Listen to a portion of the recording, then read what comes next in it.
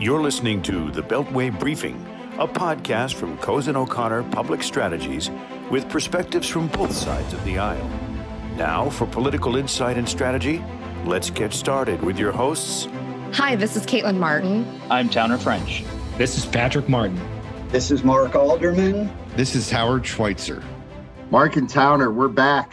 The adults are back in charge. The Martins have gone their separate directions. I feel like we always need to clarify that the Martins are not actually related. I don't know. It's Caitlin with a K, not Caitlin with a C. Yeah, that just confuses things even more. We could do a whole podcast on that. Yeah. But the kids are away. The kids are away. The adults are back in charge. The weekend off. The one place I'm not sure the adults are in charge is Washington, D.C. Guys, weird week. Towner. Yeah. Start us off. You've got some soliloquies, you told me. I do. I have a week that was. So I got a lot of things on my mind. I called Towner about actual paying work a little while ago, and I got no soliloquies, Towner. Not fair. Not fair. I'm ready. I've been thinking about this a lot. You know, it's never as bad as it once was or could be again, to a certain degree. But I think, my general perception here is that I think folks on the Democratic side of the aisle really want it to be the 1930s, the 1970s, the 1980s, the 1960s again, where Democrats had a 2-to-1 advantage in both chambers and can do whatever the heck they want whenever they want. Because what has become very apparent to me is that Democrats are frustrated, and they've been frustrated through a good chunk of this year, and probably rightfully so, because they'd like to do a lot of things. Everybody would like to do a lot of things, but you have to do what the mix of Democrats and Republicans affords you the ability to do. And, the last podcast we did started last week, before we started moving towards a resolution to the debt ceiling, before we were the eventual implosion of the vote that had been planned on the bipartisan infrastructure bill that was obviously kicked down the road till October 31st. And so we have all these new deadlines. Nothing shut down.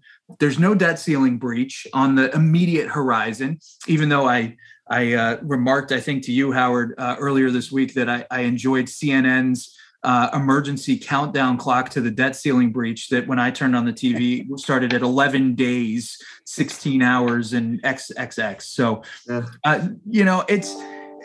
Well, that's the problem. You and Howard are still watching cable news. That's part of the problem here. Well, that's because America's still watching cable news, and that's a big part of the problem. Connor, what I would say to amend your soliloquy is that the Democrats can only do what the mix of Democrats and Democrats will allow them to do. That's exactly right. Exactly right. Well, yes and no. Yes and no. Explain your party, because even though it's not really your party, because even though Bernie Sanders is one of the most dominant voices of your party, he doesn't actually belong to your party. So what the heck is going on? So I'm going to go back to the beginning. Towner said as bad as it once was, or as bad as it may be again.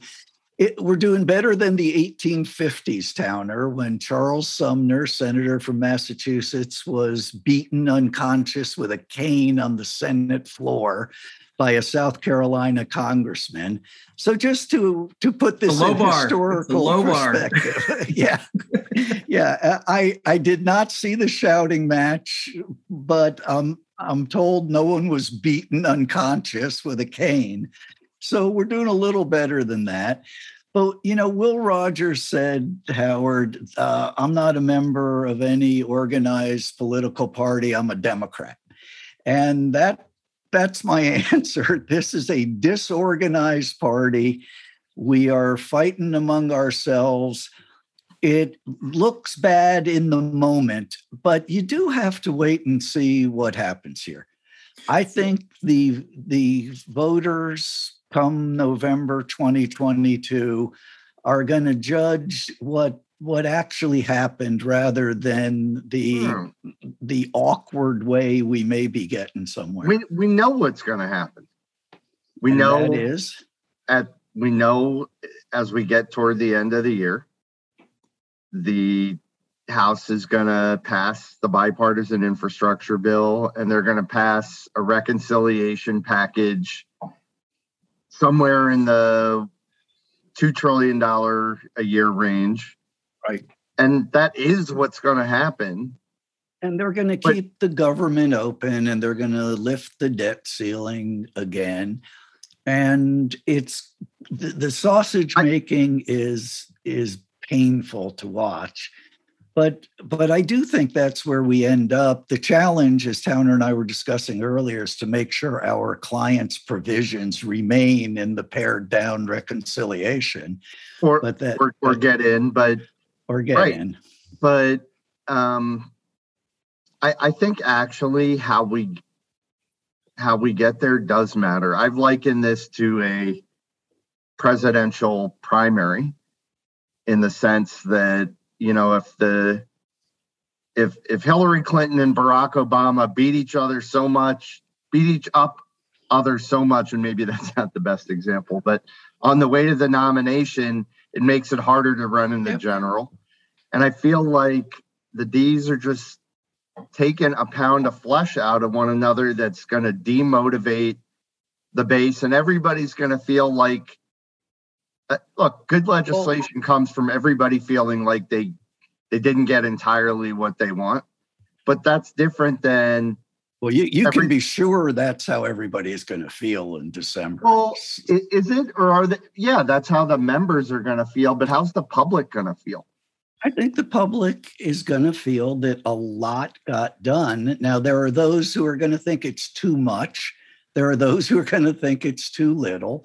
But I do believe that a bare majority are going to believe it was a lot and it was enough and it was important. And we're going to see as it plays out over a year. But before we get to any of that, just to do this chronologically, you're going to get a real interesting test of where the party is, the Democratic Party, that is, in early November with two gubernatorial elections, with a lot of elections for a lot of things.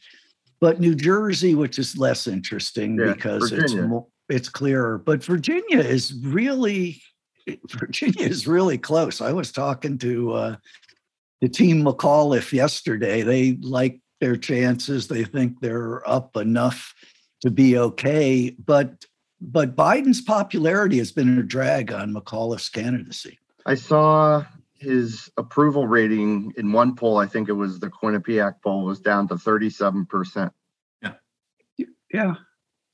That's not good. Now he's not yet at Barack Obama's record low, but he's on his way. Well, I think everybody, and by the way, on that, I don't even think that's so much policy based, or every single person I talk to, Democrat or Republican, makes the comment to me visceral. That he looks like he's asleep. Yeah, it's visceral. I'll put it kindly. He looks like he's asleep. Oh, I have had good friends and good Democrats diagnose him with all sorts of disorders because of his appearance. And the visceral visual is not good. But let's see what happens in Virginia. Let's see if Democrats turn out. 2017, you may recall, in New Jersey and Virginia were victories that brought a lot of hope and change to the Democratic Party. Let's see what happens with McAuliffe. For McAuliffe to lose, that would be a bad harbinger. Yeah, but even the fact that it is as tight as it is, and it is tight, What's a sign of the times?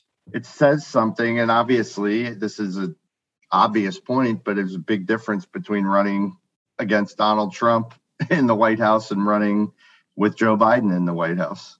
Yeah, although and I'm not, because of Trump's stranglehold on the Republican Party, it's sort of like McAuliffe and Murphy up in New Jersey are still running against Trump. That's at least the Democratic playbook. McAuliffe's running against Trump, but Youngkin, the Republican candidate, is not running with Trump. Right. Even though McAuliffe is trying desperately to tie him to Trump, Youngkin has not reached out to Trump. He is not, You're keeping the opposite. Exactly. Yeah. And so this is a test for the Republican Party as well. Can an anti-Trump or a distance from Trump message actually win in an electorate, or does Trump blow it up? I think that's what you just said is really important, because he's not anti-Trump. Right. Yeah. You corrected yourself. He's distanced from Trump. Is this the playbook? He is no more anti-Trump than McAuliffe is anti-Biden. They're each trying to put daylight between the leader of their party, because both party leaders are unpopular right now. Yeah, but if Youngkin wins, and by the way, the legislature, at least I think it's the House, is also in play. If in Virginia, if Youngkin wins, then there's a playbook. Yeah. And this is New Jersey, in your home state, Howard, and Phil Murphy's going to get reelected, but the margin is going to be telling, because you've got a Republican candidate who is also not running as Trump, but it isn't anti-Trump by any means, but he's running against Phil Murphy and running hard against Phil Murphy and Murphy's record. And we're going to see. We're going to see what the margin is there. From a political science perspective, I think it's neat for two reasons. First, I think we're moving back to some sort of localized elections when Congress comes up in the midterms. I think both parties want that to be the case, because as we referenced in Virginia, they're distancing themselves from the party leadership where possible. And we haven't had that since probably 2006, when Democrats won back the House, to be perfectly frank. And second of all, for the last 50 years, we've had an ebb and flow of independent voters. And I think we're back in a place where former Trump voters who may have been conservative Democrats in the Rust Belt and in the South are trying to figure out where they go at this point. And I think we're going to see in the upcoming midterms, and probably in the presidential election coming up in 3 years, that we have a large independent base again. I mean, I credit Karl Rove. You can hate him as much as you want, but he was the first one to really identify in 2000 that the middle was shrinking, the independent base was shrinking. And so if you did your turnout in your party base, then you, quite frankly, could win an election. And that has led, unfortunately, to a certain extent, in my opinion, to 20 years of everybody trying to drive their base to turn out, as opposed to seek to move towards the middle and capture the middle to be able to win elections. And so I see this as a potential beginning of a turning point in electoral politics that could mean good things for the country, I think. I guess, Mark, they teach political science at Duke. I loved that soliloquy. I think it's right. I hope it's right. It may be more hope than evidence-based at this point, but anything that drives American voters into the middle is good for the country, because I still believe, I hope anyway, that's where the majority of the country is. Yeah, Counter, we could do a whole political science thing here, because one of the problems is that not even half the country is going to vote in the midterms. Right. The turnout, whether it's party-driven independent or some third thing, the majority of eligible Americans will sit out the midterms. Yeah. And I'm all in favor of the Australian approach of denying a driver's license to anybody who doesn't vote, because we need more participation would mean more people in the middle, I believe. I agree with you completely, but more participation in a midterm doesn't mean there's a change in any way in outcome. When we only have really 50 congressional districts in play during a midterm election, ultimately, obviously, the local and state elections suffer because people aren't being motivated by the federal elections that are at the top of the ticket. But, at the end of the day, those 50% of voters, most of their votes don't count because they're in a R plus 10 or a D plus 10 district where at the end of the day, it's a statistical number. But they count in the gubernatorial elections. Absolutely. They count in the Senate elections. We've got three, speaking of governors, we've got three very important gubernatorial elections in 2022, Pennsylvania, Michigan, Wisconsin, which you may remember decided the presidency the last two times, and control of the election machinery in those states is at stake. So a lot is going to be going on a year from now. But Howard, my fundamental view of the midterms is it really is a long time from now. Look, roll the clock back. A year ago, there wasn't even yet a fly on Mike Pence's head at the vice presidential debate. We were talking a year ago about the presidential debates, and a lot has happened since then, and a lot is going to happen between now and next November. But it's very fair to say that the Democratic Party is not putting forward a united front right now. Here's your problem, Mark, is that you're trying to pass, the Democratic Party right now is trying to pass the signature piece of legislation that they are going to run on in a year. And I agree with you completely. The electorate doesn't remember what happened last month, much less what happened the year before. And so what is happening right now in Congress is we have no bipartisanship. And I think my personal belief is that is due more to Democratic members than it is to Republican members right now. Biden famously, immediately after he was inaugurated, decided he was going it alone on the American Rescue Plan. They passed that under budget reconciliation. There wasn't even a debate. There wasn't even an effort. There was an effort, obviously, to come up with a bipartisan infrastructure package, and some folks participated in that, including President Biden. And then he famously just now threw it under the bus last Friday and said, no, until I get the reconciliation package that's partisan, I'm not going to advocate that we move forward on the bipartisan package. And then we obviously have this next reconciliation package of $3.5, $2.5, whatever it is going to be $1 trillion. And so Republicans at this point, and then Schumer's speech, I should add, from yesterday, from Thursday evening, where 11 Republicans voted to raise the debt ceiling, and he ripped them a new one for 4 minutes on the floor. Manchin, said it was bleep and stupid. Mitt Romney and Susan Collins and John Thune, normally very pragmatic Republicans, chased after Schumer to tell him how disrespected they felt as a result of that speech. And what we have here is Republicans are just not participating anymore. They've decided Democrats are going to do their own thing. I got to call you out here. And that was an excellent soliloquy. And I can't disagree factually with your characterization of the president's bipartisanship. However, you do not seriously believe that the Republicans are not every bit as partisan, if not more so. Mitch McConnell would not let Chuck Schumer organize the Senate when Georgia voted in 2 Democrats. Yeah, but Mark, and it's the same Obama playbook from McConnell of denying Biden any accomplishments here. Last time I checked, Joe Manchin was not a Republican. And well, John I haven't checked this morning. Has that changed? By the way, what if? What if?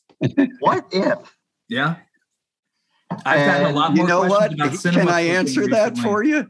If Joe Manchin flipped parties, McConnell would ask Schumer to take him back after a couple months. Manchin's the party of Manchin, and it's hard representing West Virginia. It's hard being a Democrat in West Virginia. I get it. In a I've had Trump more plus whispers. 35 state. Yeah.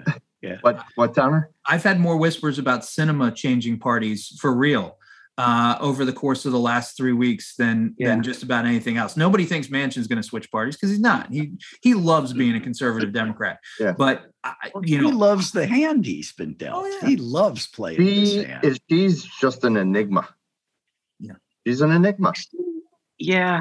Oh, yeah. Yeah. She is an enigma. I think the progressives in our party make a mistake threatening to take her out because as enigmatic as she is, her whole life story is about being tough and a survivor. And she is not going to take kindly to threats. That's not the way to deal with her. But Mark, fighting with Susan Collins and Mitt Romney is different than fighting with Mitch McConnell. Who's fighting with Schumer? Oh, it was a dumb speech. I didn't see it. No, but that has consequences. That's not about the election. That's about governing. That's about governing. Life is not about running from one election to the next election only. It's like these people actually have power and the decisions they make actually matter. They are actually in charge. And sometimes you gotta rise above it. Look, you're getting no argument from me about what I've been told Schumer said and did on the Senate floor. That was a moment for governing. Couldn't agree more, Howard. That was a moment for governing, and governing required putting it to a vote and keeping your mouth shut and saying anything, let alone what I am told he said. Dumb. And I don't mean electorally dumb. I mean irresponsible as the leader of the United States Senate. But I am not yielding one molecule here to Professor French in blaming partisanship on the Democrats. You got both sides all in on partisanship. And it's problematic. It isn't 1850. Nobody's no unconscious yet, although there was January 6th. There's no question that the partisanship goes both ways. I mean, in fact, I think it's worse from the Republican side than it is from the Democratic side because of what you said earlier. The Republicans are better organized than the Democrats, and so they're better able to thwart from a position of. It's always easier to be united in opposition than in having the actual responsibility. Right, and that's part of governing. I mean, the whole game, if you will, is when your votes actually don't matter, being antagonistic, and that's how this goes. That's how governing works. And it's incumbent upon the incumbent. It's incumbent upon the party in power to keep their eye on the ball. And I always think back to just before COVID, when you and I were sitting in Senator Schumer's office. I was thinking about that the other day. Just before COVID, like a couple of days before the world shut down. And, it was very bleak. It was a very bleak conversation about how out of power they are and how irrelevant they are and how McConnell doesn't work with them at all. And March 13, 2020, and sitting in the spectacular minority leader office. And hearing that, and I get it, that there had been that they weren't talking to each other. Right. I get it. I don't like it. I'm the quintessential middle of the road guy who wants governing to be done the right way.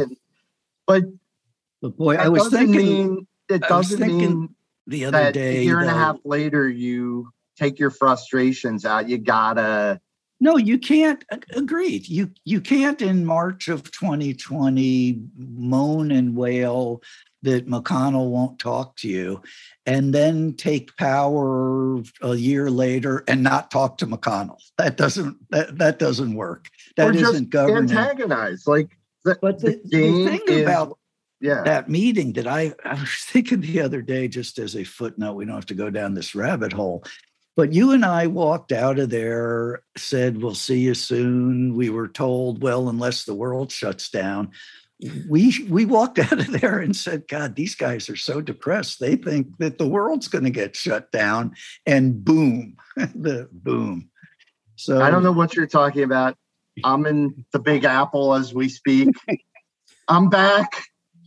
I'm on the road. Welcome back. Yeah. 98% chance I'll come down. How does Felicia feel about being back? 98% chance I come down with COVID in the next couple of days, but hopefully not. But it's well, do you have your hydrochloroquine? I can. No, Towner knows people who can get you some. No, I got my prescription. Don't loop me in with those people. All right. Let's Your party. If I have to carry the whole Democratic Party, Towner, you're carrying the whole damn Republican Party. I do the horse worm things, and that's I got my prescription for the horse pill, exactly. Yeah. So Right. or if that fails, I'll just use Clorox. There you go. Yeah. Just wash out your mouth. Right. I'll just use Clorox and shoot it into my veins, and the world will be okay. The net effect of this is hold on tight. Enjoy Thanksgiving, because, the political world may come to a crashing halt at the beginning of December, quite frankly, because Republicans are not participating anymore. After the speech, they're done. And debt ceiling's got to get raised in the beginning of December for hopefully a long-term period. The government shuts down again on December 3rd.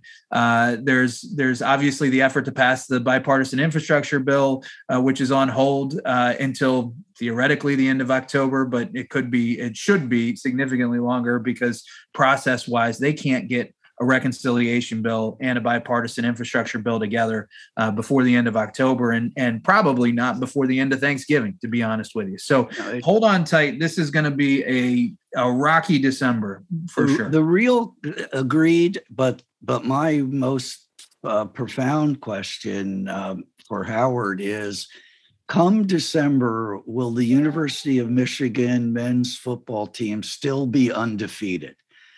I say a hard no to that, Mark. But I say a hard no on that. I say a hard no on that, even though I'm wearing the maize and blue as we speak, as you can see on the screen. Yeah, Mark, my analysis is run game strong, run defense bad, pass defense good, pass game strong. It's. Your problem is the Big Ten. Nobody's going to go undefeated. Penn State and Iowa play this Saturday. The conference is top to bottom just too good for anybody. 4 Big Ten teams in the top 10. I'm just happy 11. We're undefeated today, and hopefully we come out of Lincoln, Nebraska, with a victory this weekend. Guys, how are your football teams doing? Brown and Duke, how are we doing? We're having a great year at Brown. Brown has a great year. Every year it takes the field. That's the test at Brown. I'm married into Notre Dame, so I have something to cheer for. Sorry about not after last weekend. Not after last weekend. I'm a college basketball fan where it's okay to lose a game or two here or there. I don't understand the whole college football thing. Yeah, you and Stewart and Coach K. Yeah, well, I'm a college basketball fan too. That's the beauty, is I'm a multi-season guy. I see. Isn't it baseball season? Well, you missed last week, Mark, where I was going to say I bragged about the Yankees and talked about how they were going to host a playoff game, and they didn't host the playoff game, and they got their clocks cleaned. And so baseball season is over for me. By the way, it's about to be over for the Red Sox, but that's a whole after different. Last night, it's looking that way. All right, go Dodgers, and look forward to continuing the tutorial with Professor French next week, Howard. Thanks, guys. Thank you all. See ya. You've been listening to The Beltway Briefing, a podcast from Cozen O'Connor Public Strategies with perspectives from both sides of the aisle. Please subscribe to our podcast so our episodes are automatically sent to you when they are released. The Beltway Briefing podcast has been produced by Hometown Podcasts and Audio, Washington, D.C.